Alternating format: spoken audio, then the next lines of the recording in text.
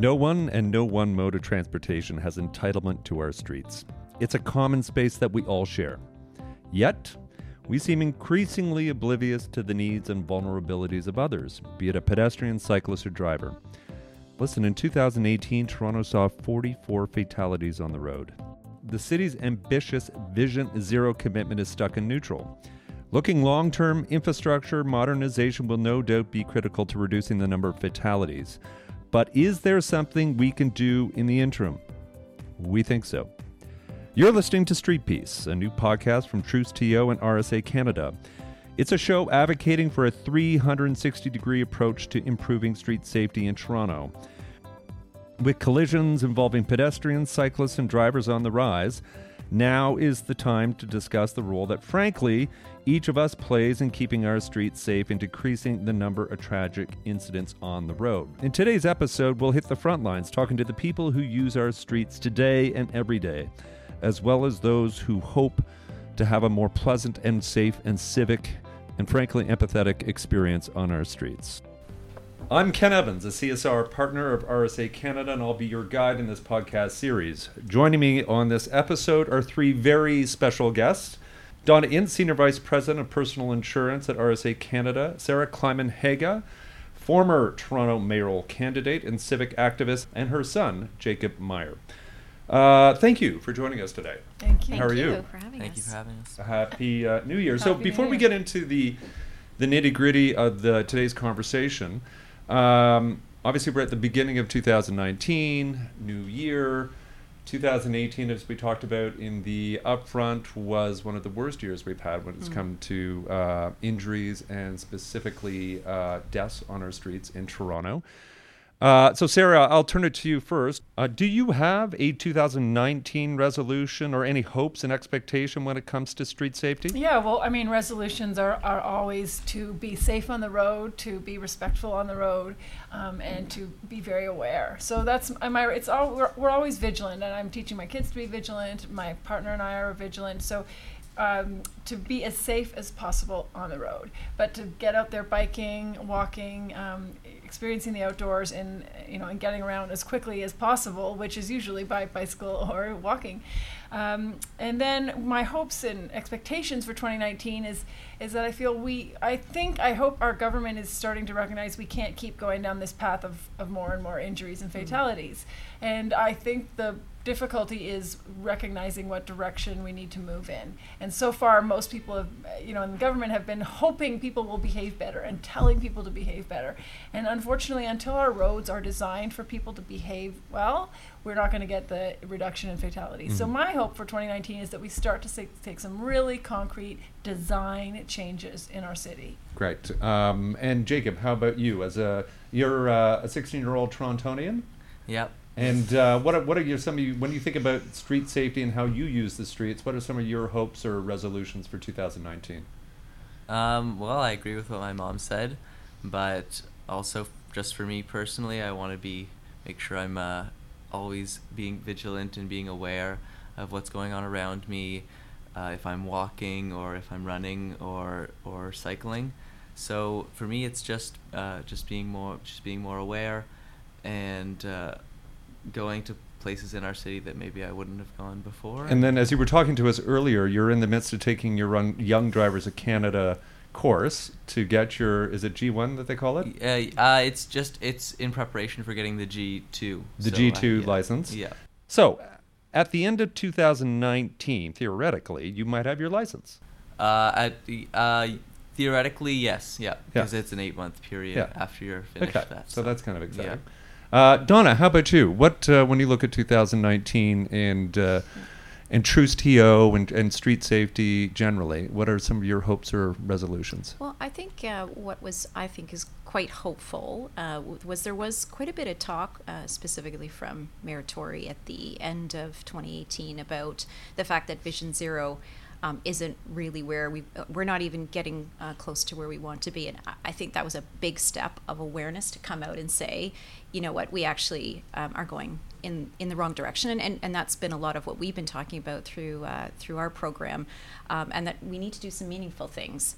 And there's some commitment, at least I feel that there's some commitment. I would agree with Sarah. I'm not sure it's completely mapped out about what that's going to look like. But I think, the first step is really awareness that it's not working, but it is a goal that we need to continue to focus on. So that's what I'm hopeful about. I'd be similar to Jacob. I think in terms of a personal resolution is really about that awareness, and I would say for my kids as well, making sure that they're staying aware of their surroundings. They are doing more exploring of the city. They're teenagers, and they need to be aware when they're on the streets, whether they're walking or whether they're in. My daughter drives, but I think that awareness, because it's really easy to get distracted.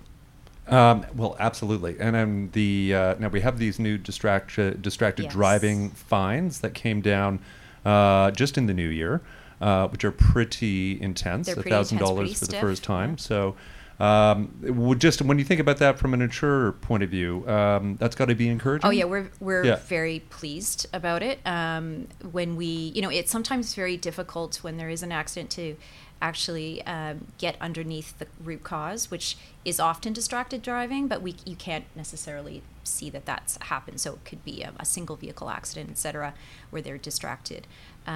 So we're quite pleased that's coming through, and that people I hope it'll be a deterrent for them to put the phone down and not pick it up, because they are stiff fines for sure. I mean, you've all mentioned it in terms of that notion of awareness on the streets. Yes. And being more aware, being more mindful. Mindful is obviously a trend that we're looking at, generally speaking. It'd be nice to bring it to our streets. But Sarah, as a former mayoral candidate in last year's election, when you looking specifically at the new distracted driving fines, 1,000 for the first time, 2,000, 3,000 for the third one. I mean, again, it's always a little bit disappointing that we have to put such deterrence in place, but in fact we do, based on the stats that we see last year. What are your thoughts about a policy like that as an interim measure before we, look at design? Well, I think the one good thing about a policy like that is that it does send a message. Okay, we are putting up a high fine. But unfortunately, it really, to me, will not be effective unless it is consistently enforced and regularly. And I mean regularly. I don't mean blitzes. And the thing is, people's lives are very complicated, and people are in a rush, and people have a million things on their mind. And if you ask anyone, are you going to get caught and fined 1,000 or 10,000 or whatever for your phone? Do you see people putting their phones down? I still don't see that happening. But so either we're going to have to seriously enforce and to get those fines happening, in which case, sure, behavior will change. People will be angry and talk about getting rid of those fines, but behavior will change. But I think it's always better to move to something where you don't have to fine people. People naturally do the right thing. That's how we have Absolutely. to design our streets. So for sure, but I would say it's not even an interim measure at all. It's just a signal that the government is saying, okay, we need to say this, we need to do this. But without enforcement and without the changes that make it easy for people to do the right thing, it's a very, very limited value. Now, Jacob, we were really excited to hear that you were going to join us today, because you're a young Torontonian, using the streets as a pedestrian, as a cyclist to get to and from activities and school. How would you describe your feelings and experiences on Toronto streets? Are you a confident, secure cyclist and pedestrian? Talk to us a little bit about your own experience on the front lines. Well, yeah, I travel. I commute all sorts of different places around the city. So I bike with my hockey stuff to hockey games, around to Forest Hill. Or our family goes on bike rides around the Beltline Trail or the lakefront. And when I'm on the Beltline and the lakefront, you just feel it's so beautiful just riding along. It's so smooth, and because they have the dedicated lanes, right? Yeah, exactly. And you don't have to really worry about cars or anything like that, and just get to enjoy the scenery around you. On the contrary to that, though, however, biking to those places is sometimes really tricky. For example, going along Davenport or Bathurst, then when you're next to a car and they're coming right beside you within like less than a meter, it's super stressful and very, very scary when you're trying to get somewhere and you just feel like you're being pushed off the road. When you think about your use of Toronto streets, and you know, the inconsistency and where you feel safe and where you don't feel safe. Is this a conversation you and your friends have? Yeah, actually it is. Me and my friends, we all can branch off from Bloor Street, where my school's at around Runnymede Station. And so we would bike along Bloor Street sometimes together when we wanted to bike together. And my friend was actually he took Bloor Street more than I did. Sometimes I'd take Davenport. And so he was actually so motivated, and I myself as well, to create a petition to send to our school to try to extend those Bloor bike lanes past where Shaw is. And so it's definitely, everyone really at my school really enjoys riding their bike and loves to. And do you guys like share tips on, you know, what routes are good or what routes are not, or new construction on this, and we should, like, do you strategize as a group about that stuff? Well, when we're biking together to get to a place, for example, school, I've tried to convince them not to go on Bloor Street, but sometimes it's just whoever has the loudest voice, whoever wants to sure goes.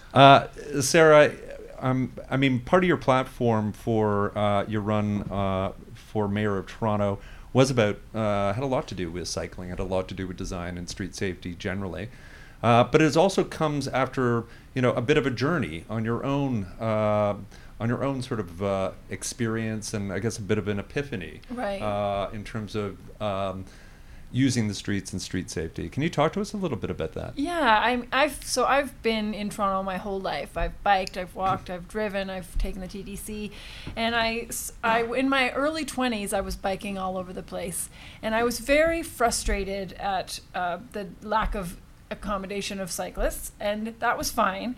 I was very frustrated with drivers who I didn't feel gave me enough room on the road.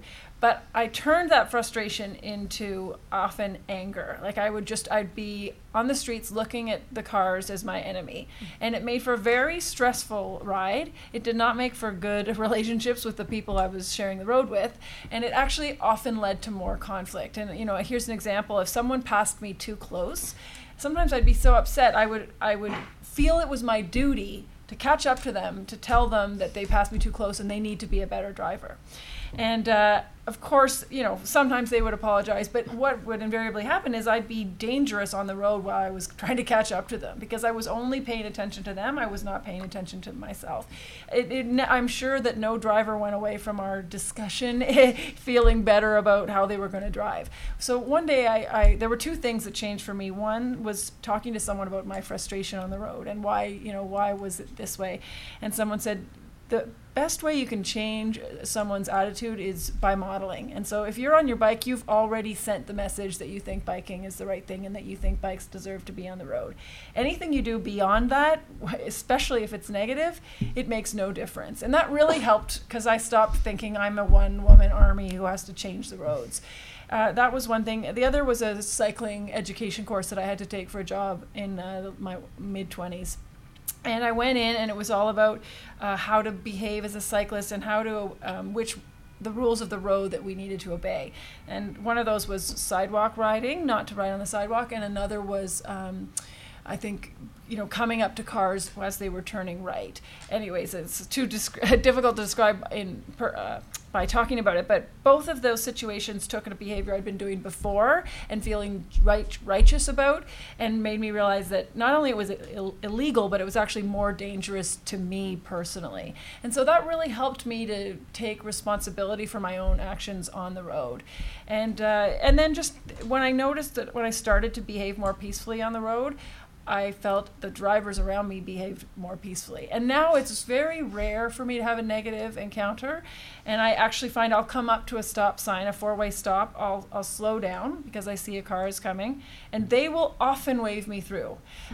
So there's a lot of times that I'll find drivers are very respectful. And I think, you know, there's still people who are not, but I feel like what I put out there is going to affect the types of interactions I have. Yeah, that's really interesting. It just shows like good behavior begets good behavior begets good behavior, and so on. And that's really in the spirit of Truce TO, right? That sense of not feeling righteous, right? And that I am one among many. Donna, I mean, we've heard a number of these kinds of stories over the course of Truce TO, which launched almost a year ago. Yeah. Can you sort of talk about how does that relate to your own experience or other stories you've heard, or even just how it plays into the spirit of Truce to You a little bit? Yeah, that's great to hear, because I think a lot of the stories we've been hearing is, again, it's been very much about that conflict, that us against them, whichever position you're playing, whether you're a driver or you're the cyclist. So that's a really refreshing story, but it's also a great story to tell people that you can actually do that and actually have an impact. But you're right. I mean, we see every day on the roads, people are angry at each other. Even this morning I saw, a vehicle wasn't paying attention, turned right on a red, almost hit a cyclist. Now the cyclist was doing what you did, which was they just sort of, managed their way through. But it is, I think you're a much more sophisticated cyclist than most that I see, or even, a sophisticated driver, because they don't usually take the high road, right? You've taken the high road around really role modeling. That's amazing. But I think you've probably taken it one step further as well with your activism in the city. Well, I feel that, and I notice this in other areas of life, but I feel that whatever sort of frustration I feel on the roads, it needs to be channeled towards the appropriate person or system, and that is how we design our roads. So if the driver who's next to me, who's next to the pedestrian, we're all angry at each other because we're in a space that's not designed to make us all feel safe. Yeah. And so we need to talk to the designers. And again, we can't go to them yelling at them. We have to go to them just wanting to work together.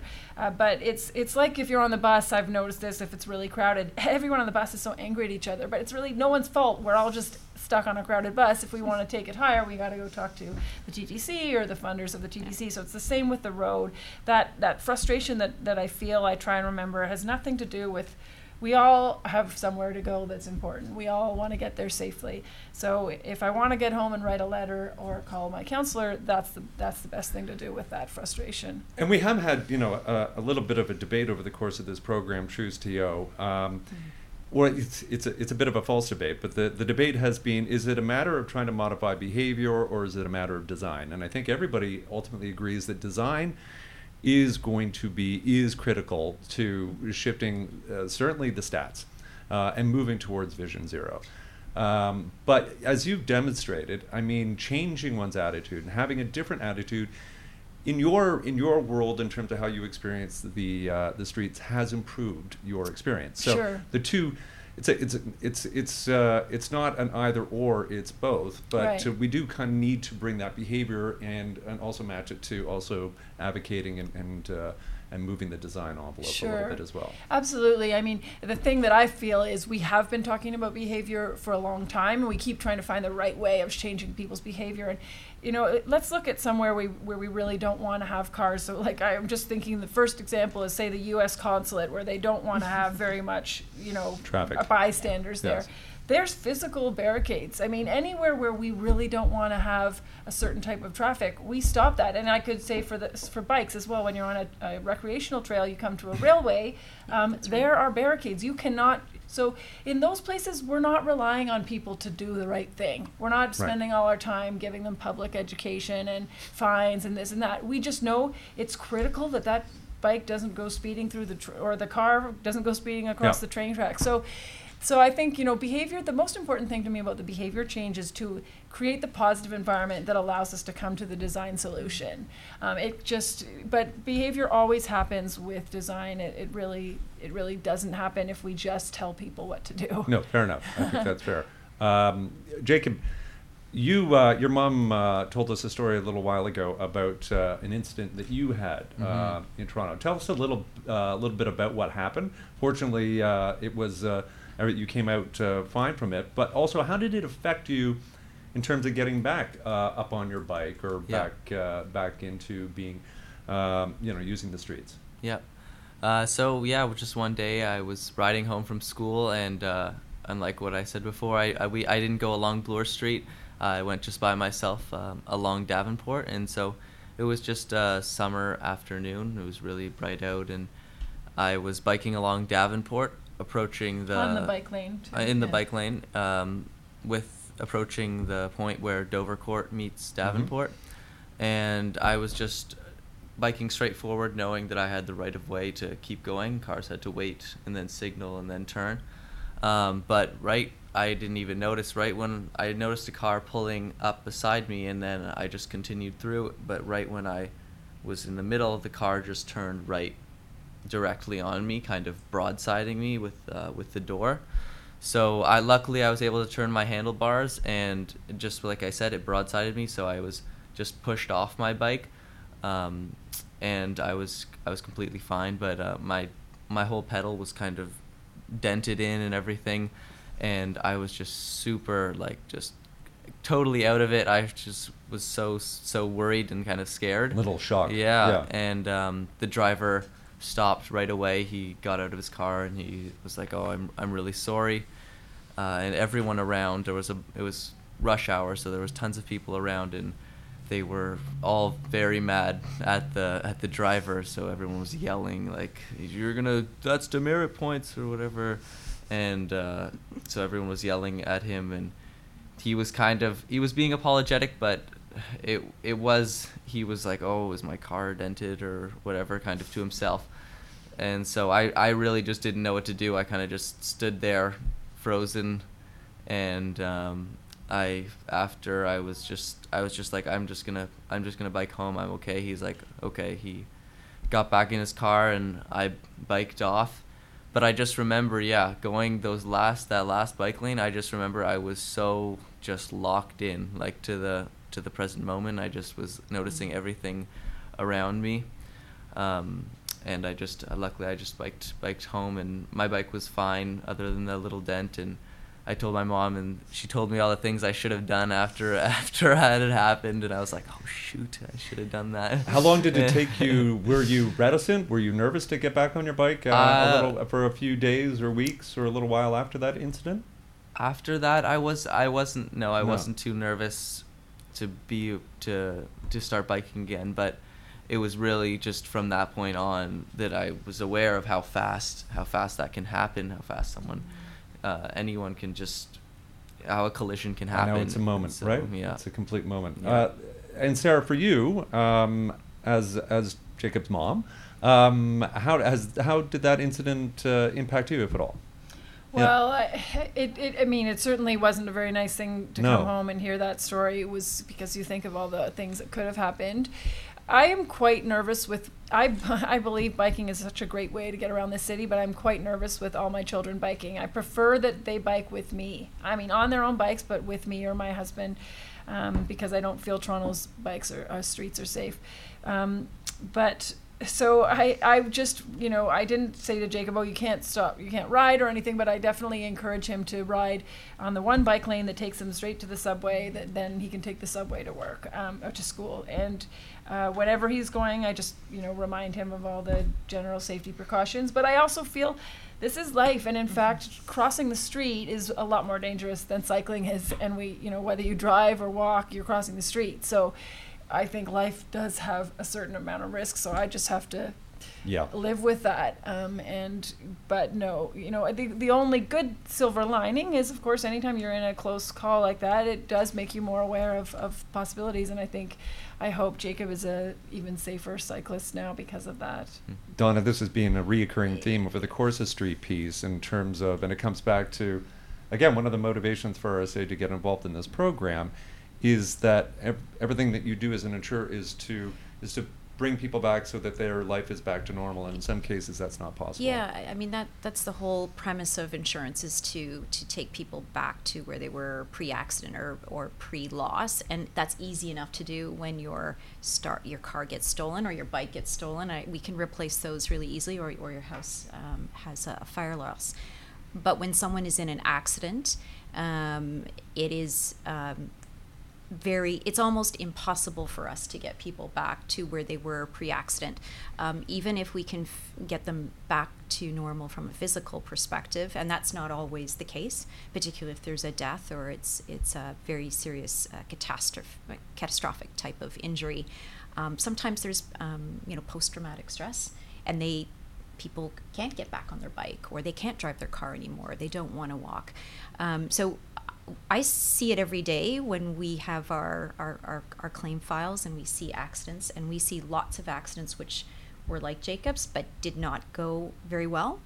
where people are significantly injured, especially for a young person, right? It's just, it's so devastating. It's years and years and years of not being able to do what they were used to doing before. So we take, I mean, it's very much a personal thing, and it's tough actually on our claims adjusters when we're having to deal with folks that have been in really serious accidents. Absolutely. And so it's a personal thing as much as it is about business. But it is, you know, Sarah, I agree with you. I have a 15-year-old son as well, and you know, you try to teach them all of the right rules, particularly in the city, whether it's, you know, walking or taking their bike or taking the subway, and you'd want them to be safe. You can't wrap them in bubble wrap, even though as much as we might try. They want to go out. It's a great city. They want to explore, and it is tough when, you know, you do have that nervousness when they go out, and you want to make them safe, but there are risks. I mean, you can't make it perfect. So your story is that resonates quite a bit with me, just again from being a mom. It's tough, and so I wouldn't want to have that phone call that you had. It must have been a very challenging call. What some of the semantics that the Toronto media are now using, which I think is kind of interesting, is instead of accident, the new terminology that just started in the in newsrooms is crash. So they're using the term crash. What do you know? You probably know a little bit better than I do, Sarah, in terms of the rationale behind that shift. Yes, and I've made that shift in the last actually several years, talking about either collision or crash. Because, and if you use the analogy of a plane crash, no one ever says plane accident, ever. Because they recognize there's a cause. There's always a cause, and it's this. We need to start looking at our streets as the same thing. It's not like, oh wow, there was some crazy accident that happened. No, it's not an accident. It was due to driver error. It was due to, poor visibility. It was due to the street design is a known, collision center. So by using the word collision regularly or crash, it takes away that kind of there's nothing you can do about it. Right. Accidents is just like, oh, accidents happen.